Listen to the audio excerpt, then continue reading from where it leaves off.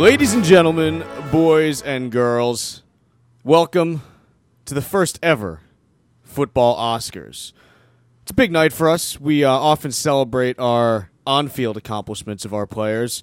Today we celebrate some of the, I don't want to say off-field, but some of the more creative uses of football in film and what it means to us, and really talking about just what a great game it is and how we can put these movies together and what it tells us about the game that we love. Chuck Zada and Mark Schofield here. We are your hosts for the night.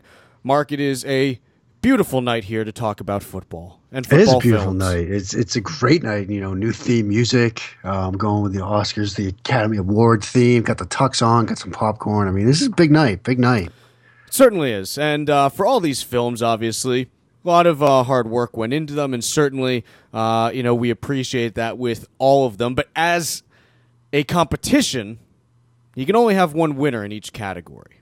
So this is true. And we only had 4 nominees for each category. So there are going to be some films, some actors and actresses that might be snubbed here and, might be a little frustrated. And, we'll talk about that as we go. But, I mean, I think we've got some nominees in each category that are very much worthy of a football Oscar. Look, the Academy is never without controversy. Don't let anyone tell you differently. And so the Football Academy kind of seems to have trended the same way here. So we do have 9 awards that we are going to be going through.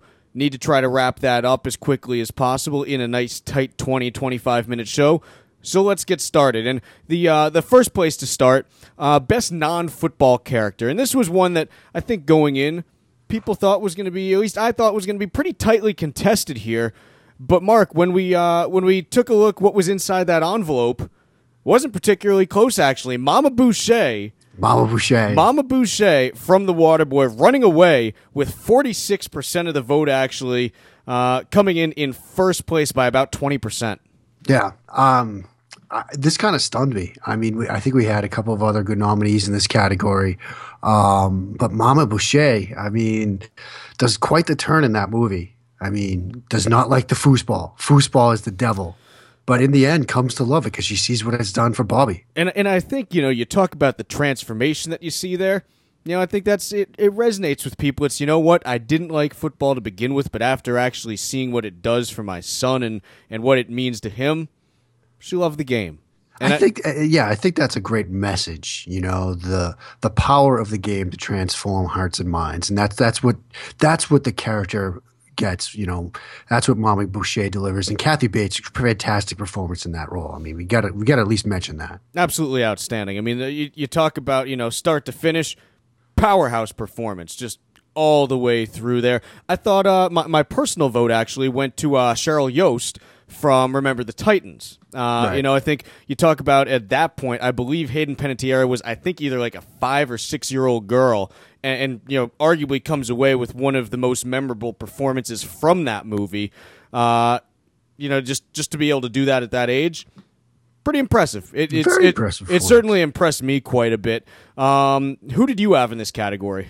I actually voted for Cameron Diaz from Any Given Sunday as the owner of the Sharks. Yep. And it's kind of more of I don't know if political is the word, but kind of gives you more of a feel of sort of the off the field business aspect of football. And obviously she's trying to move that team, right? In that movie. Oh yeah. And obviously there's a lot that goes into the business side, the relationship with the coach Al Pacino.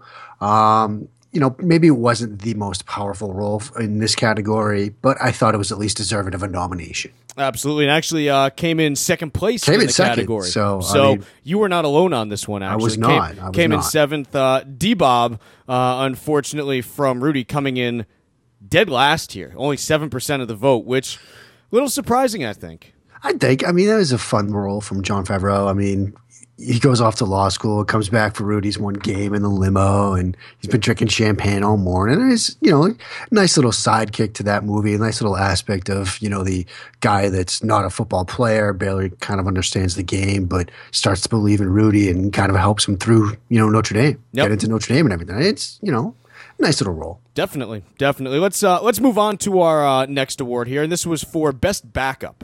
This is a great category. We had 4 great ones here. John Moxon from Varsity Blues, Willie Beeman from Any Given Sunday, Chris Comer from Friday Night Lights, Bobby Boucher from The Waterboy. Tightly contested. I believe this actually may be our closest race of the night. And in the end, Willie Beeman edges Bobby Boucher by about 2 votes. Yeah, close race, but I think in the end the voters got this one right. I mean, Bobby Boucher, yeah, was he really technically a backup? Well, technically he wasn't even on the team to start, so I think you could make the argument it's a more impressive transition for him, going from Waterboy to all-star, defensive player. That's a big move right there. Yeah, I mean, let's not forget, Willie Beeman was a third-string QB. But Willie that's Beeman pretty was impressive too. Willie Beeman was at least on the team to start. Yeah, I mean that's true. Delivered them to the playoffs. So I mean, what's more impressive of a win, the Bourbon Bowl or getting the Sharks to the playoffs? I've always been partial to the Bourbon Bowl. It's my favorite out of all the bowl games. But you got to say, when it's all said and done, taking that Sharks team, which no one expected to do anything to the playoffs, probably takes it. So Willie Beeman definitely a deserving winner there, winning with 39% of the vote in a hotly contested ballot right there. Let's move on to an area that's near and dear to my heart here. This is the award for Best Specialist. Only 3 entrants in the category, probably because specialists continue to be marginalized, which, what are you going to do? That's just how the world is these days. Nigel Gruff, Lucy Draper, and Vince Papale. And Gruff, who had been behind through most of the voting, actually, ends up taking it with a late push, coming through with 46% of the vote to edge Vince Papale by 8%.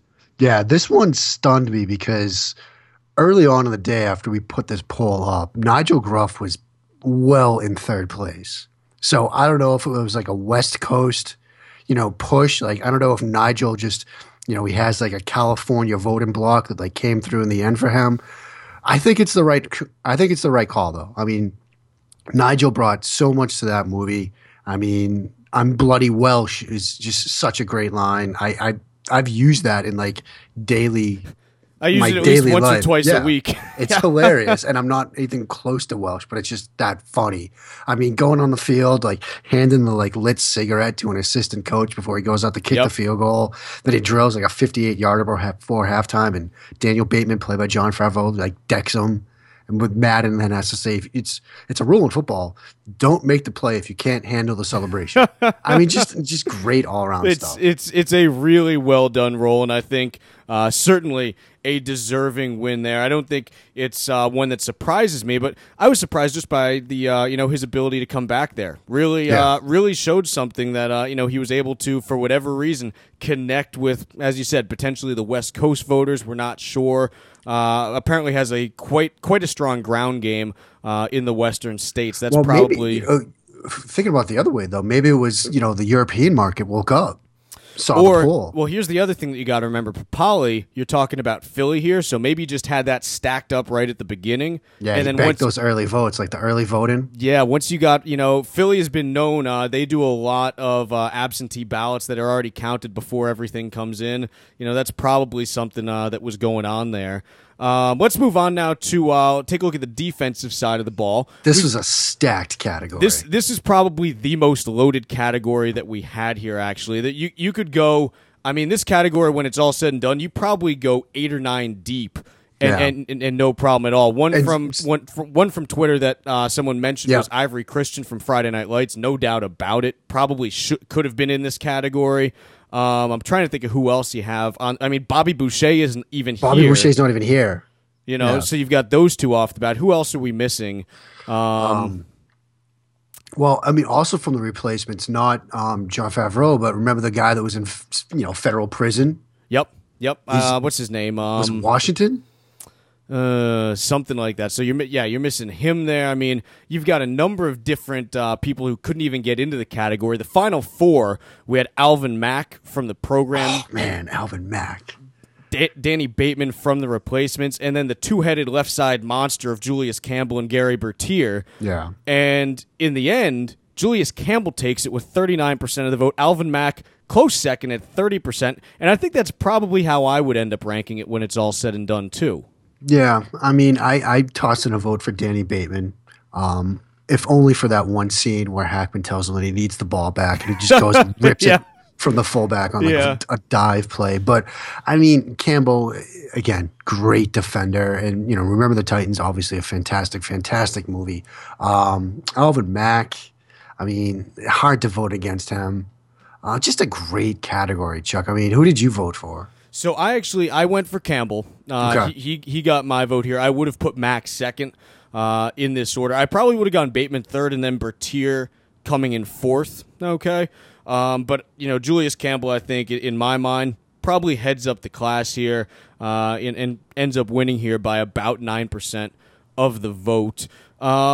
Next one, we've got Best Coach, and this one was a runaway here, the most lopsided. I didn't see this one coming. Most lopsided out of all of them. I think you probably could have predicted this here. Best Coach, we have Jimmy McGinty, Tony D'Amato, Herman Boone, and Gary Gaines, and Boone wins with 51% of the vote. I wasn't surprised at all. Really? You were surprised to see it that way? I was a little surprised. I mean, not that he won. I definitely think in terms of the coaching performance out of, the four of these and probably not even just any football movie, maybe any sports movie. Herman Boone's performance was, the stuff of legends. But I think the margin of victory kind of threw me for a bit. Only because when you think about football movies and scenes in football movies, that speech from Al Pacino, that 6 inches in front of your space, that speech. I mean, you Google like YouTube or you go on YouTube to find emotional, uplifting, powerful speeches, and that's included along with stuff from like Braveheart, along with stuff from like actual real speeches. So I would have thought that Pacino's character would have gotten more votes here. Yeah, I mean, you talk about that Denzel performance as Herman Boone, and I think it comes in. It's a very controlled performance, but still powerful. Whereas Pacino, you talk about that scene, you're just coming at it with every. It's like it's a classic when Pacino's on, he's on. The problem is, and you talk about Pacino in that movie. And there's a lot of it where there's kind of some drifting going on. You've got that one scene that probably, you talk about that speech there, and it's just, it brings just everything to the table. But you get the sense it wasn't quite there for the entire film. At least that's kind of how I felt. Well, I mean, again, it's an Oliver Stone film, so you're getting a lot of like even during that speech, you get these like weird little cutaways to like, flash forwards with like Pacino like pointing at Willie Beeman, even though that's not what's happening at the moment, and you get like cutaways to like other things that are going on, like Pacino like in his apartment, like mussing his hair or whatever because he's like on the verge of suicide or whatever. So, and like the way Stone does the film takes, I think, kind of undercuts a lot of the performance, but in just that like 5 minutes or so. That was incredible. But for the breadth and body and like the completeness of the work, Denzel is amazing in that role. Yeah, absolutely. Moving on here. Best quarterback. We had 4 nominees here. Paul Blake, Shane Falco, John Moxon, and Ronnie Sunshine Bass. Winner here, Shane Falco taking it with 42% mark. Yeah. Didn't see that one coming at all. I thought... And again, I wonder if it's just sort of the way that the audience skews or, the more recent movie here, but I would have thought Blake would have gotten a lot more votes here. See, I was a Moxon guy, actually. Really? Johnny Moxon. I went Moxon there. I mean, classic, I don't want your life, just like... Like I could do that all day, and I've been known to when I have a couple beers in me. Like, it's just, I wanted Moxon to get there, but unfortunately, he comes in third. Ronnie Sunshine Bass coming in second place. I was surprised by that. A little bit of a sleeper. A little bit of a sleeper. And again, you talk about this here. We're also leaving out, you could probably put another 3 or 4 guys on this list here if you wanted to. So Falco comes away with 42% of the vote, an 11% victory here. Not quite cruising, but a comfortable margin of victory for him. We then get into the actual acting awards, okay? And for Best Supporting Actor, Tim McGraw from Friday Night Lights comes in at 41%, just edging Jon Favreau from which one was this for? This was for Rudy. This was for Rudy. Okay. Yeah. And so Tim McGraw comes in, and personally, I thought McGraw was outstanding. He was. In Friday Night Lights. Guy who really hadn't acted a whole lot before then comes in and absolutely kills it as the father of fullback. What's his name there? Billingsley? Chad Billingsley, yeah. Billingsley, party at Taylor's house. Yeah, exactly. So Tim McGraw comes away there, and obviously a narrow win for him over Jon Favreau's character.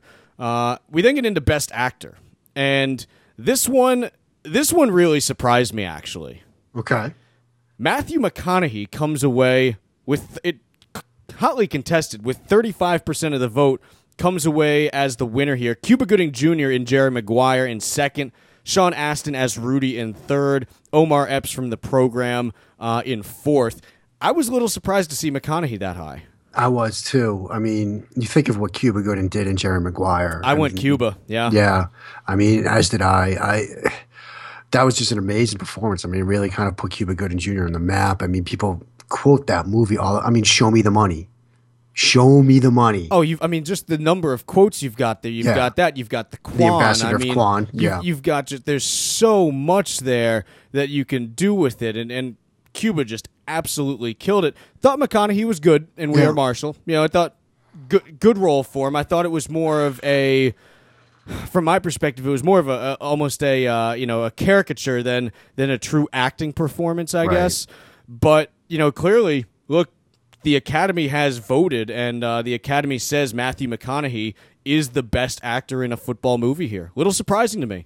I mean, like you said, I think Cuba Gooding Jr. became Rod Tidwell. And I think for a lot of people, he will always be Rod Tidwell. I mean, it's kind of the role that defined him as an actor. Yep. And to see it lose like this, kind of surprising. But, that's what the Academy did. We put it up for a vote. That's the result. That was the result. The big one here, Best Football Picture. This one surprised me as well. Not just the winner, but the margin of victory. I got some words on this one. Friday Night Lights coming in with 50% of the vote. Next closest was Rudy at 24. The Replacements at 19. North Dallas 40 at 7%. What happened? This was a shock to me. Honestly, if we were really honest and doing this the right way, Friday Night Lights would have been nominated for Best Adapted Screenplay, and that's it. Okay? Of the three Friday Night Lights vehicles, the book, the TV show, and the movie, it's like the third best. It is third. Okay? So to name it, to see it win Best Picture, and not even just win it, just to blow out these other three movies. I mean, The Replacements, it's a fun, nice little movie. Okay. Rudy is Rudy. It's like an inspirational story. Like, it's a true story. I mean, come on. That's a great movie. And to see North Dallas 40, which might be honestly like the definitive football movie, come in like dead last like this, I was stunned. I saw the results coming in. I saw the early returns, the exit polls, and I had to go for a walk. Well, I'm going to do a little defense of Friday Night Lights. I agree with you. It's probably the third best format out of the entire, I don't want to call it series, but out of the source material that's used there. But if there's one thing that Friday Night Lights does incredibly well, it gets you into the atmosphere better than any other football movie that's out there. You talk about, getting you into the reality of Odessa, Texas, and exactly what it's like. There's no other movie that comes close. The other movie's much more character-focused, which, look, you could make the argument that that's what you're trying to build. But in Friday Night Lights, in the movie, you're talking really about, the town is almost as much of a character as anything else, and you can't really say that about any of these other movies. And that takes some talent to be able to do that the right way. Right, but again, you're working from just an incredible book. You're doing that with Rudy too, though. You're doing it with Rudy, but I mean, I guess I'm still trying to stick up a little bit more for North Dallas 40. Should have gotten more than 7%. It really should have gotten more than 7%. I mean, it gets you. You want to talk about like getting into an atmosphere and into an environment. I mean, this.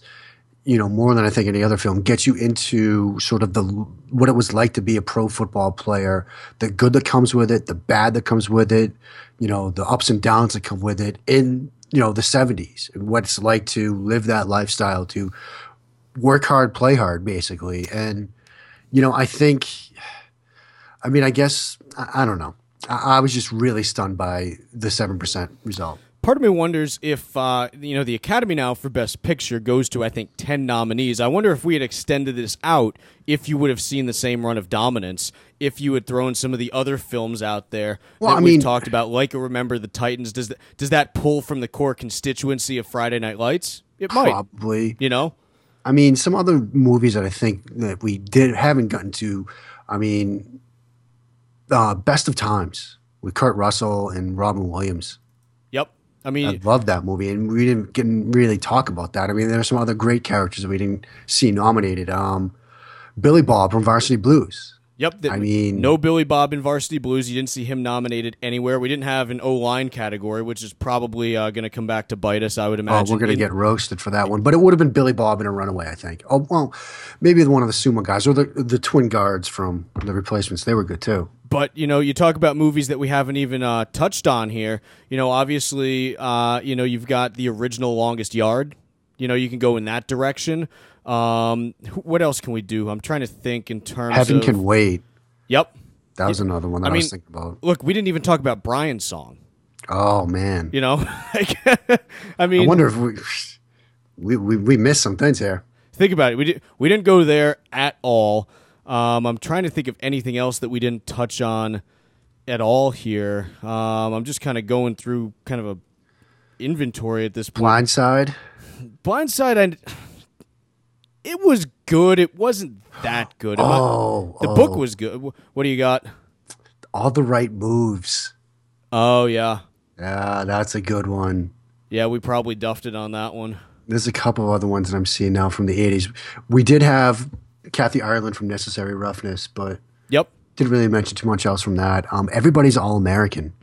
Never saw that. That was a good movie. Dennis Quaid. Never saw it. Yeah. Never saw it. Wildcats. Remember that movie? No, I don't. That was with Goldie Hawn as a high school football coach for some inner city high school. It was actually a pretty good movie. Okay. You notice we did not mention. I don't know if I should jinx it, but we got to bring it up. Draft Day. I was actually just gonna go there. Yeah.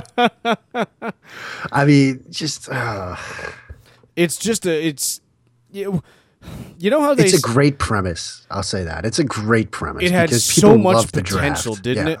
It had so much potential and just never realized it. I wonder how much of that is just due to the environment it was produced in now. Just it feels just overly commercialized and everything, like the draft sometimes is. Yeah. And you wonder if that movie had been made back in the 70s, 80s, or early 90s, would it have been different? If you made that movie 5 years ago, I think it still would have done pretty well. I think to release it when they did, when there's so much draft coverage. There are so many people that you could go onto draft Twitter and find 35 people that could probably write a better script.